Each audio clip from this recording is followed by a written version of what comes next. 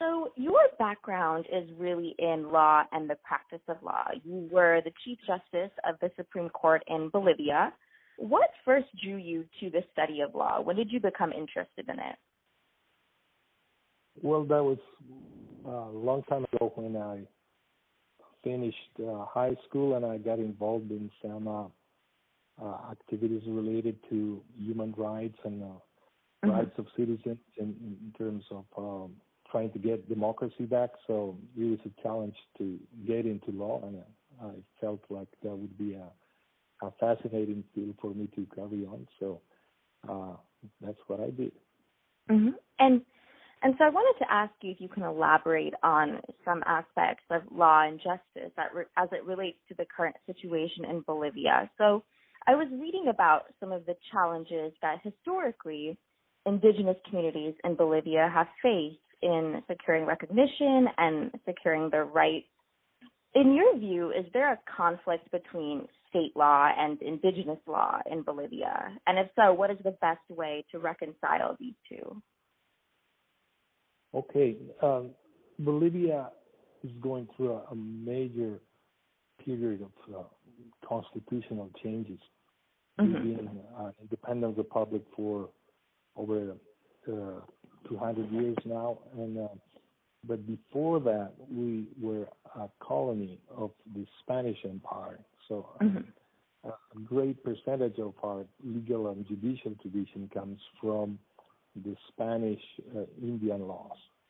But at the same time, Bolivia's population is composed by a large percentage of indigenous peoples. That even since the colonial times, they made sure that they would keep the way they handle justice for themselves in their villages and for their own people, even acknowledged by the Spanish emperor at that time, back in 1530s. The Spanish acknowledged that the what they called the Indians or the indigenous people could manage their own systems. But over time, Bolivia, as an independent republic, was trying to shape up a legal system that would be reliable, independent, and that would be efficient.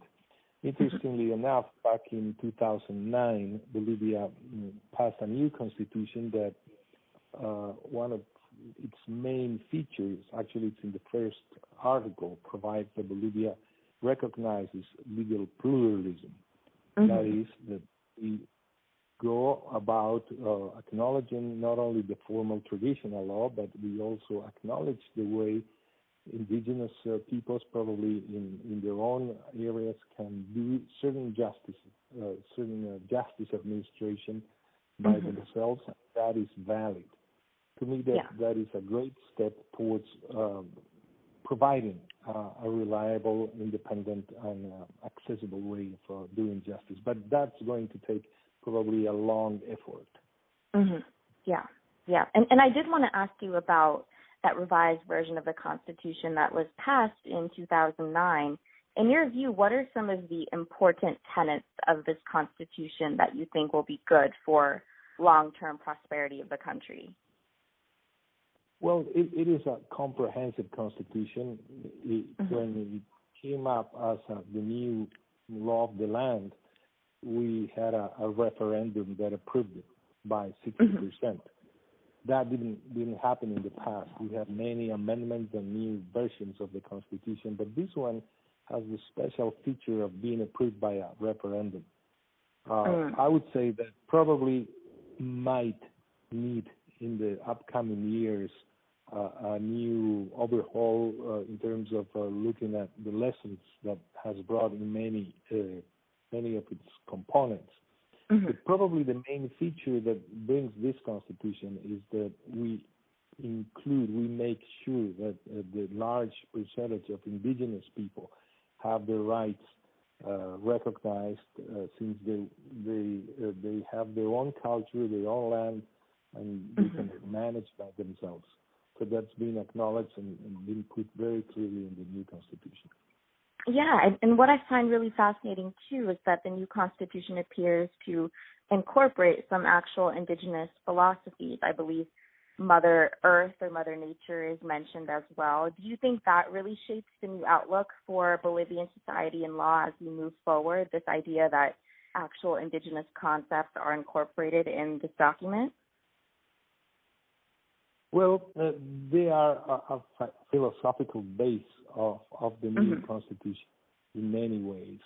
Now, Bolivia is trying to get those principles or bases into their governmental programs of action.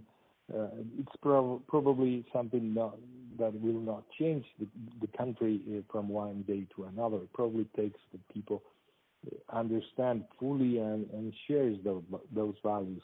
And that's the process we're going through, trying to understand ourselves, how diverse we are, and how we can use the Constitution as a tool to keep going forward.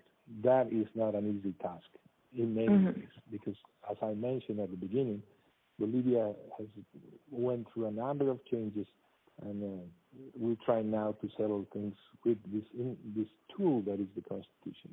But yeah, I think that it's more positive than negative.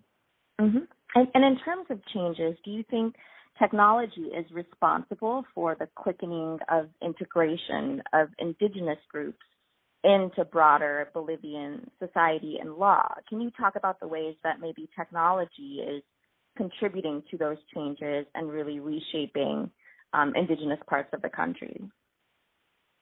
Definitely, I would say that digital technology has made a major change in the country. Nowadays, probably most Bolivians own a smartphone or have access to internet through mobile phones, and internet is reshaping how Bolivians communicate, and even rural communities far away, they rely on how they connect to the rest of the world through these mobile phones or internet cabins, which I would say are reshaping the way we communicate and we access to knowledge. Not too long ago, I met a friend of mine who lives out in the area of Lake Titicaca, pretty far away. He was coming to town to get a new laptop for his son, who's into trade business, and he wanted to get acquainted with international prices. So keep doing. Yeah, it is fascinating how technology is reshaping societies, and I would say that the Bolivia and the Bolivian government is putting a lot of effort into that.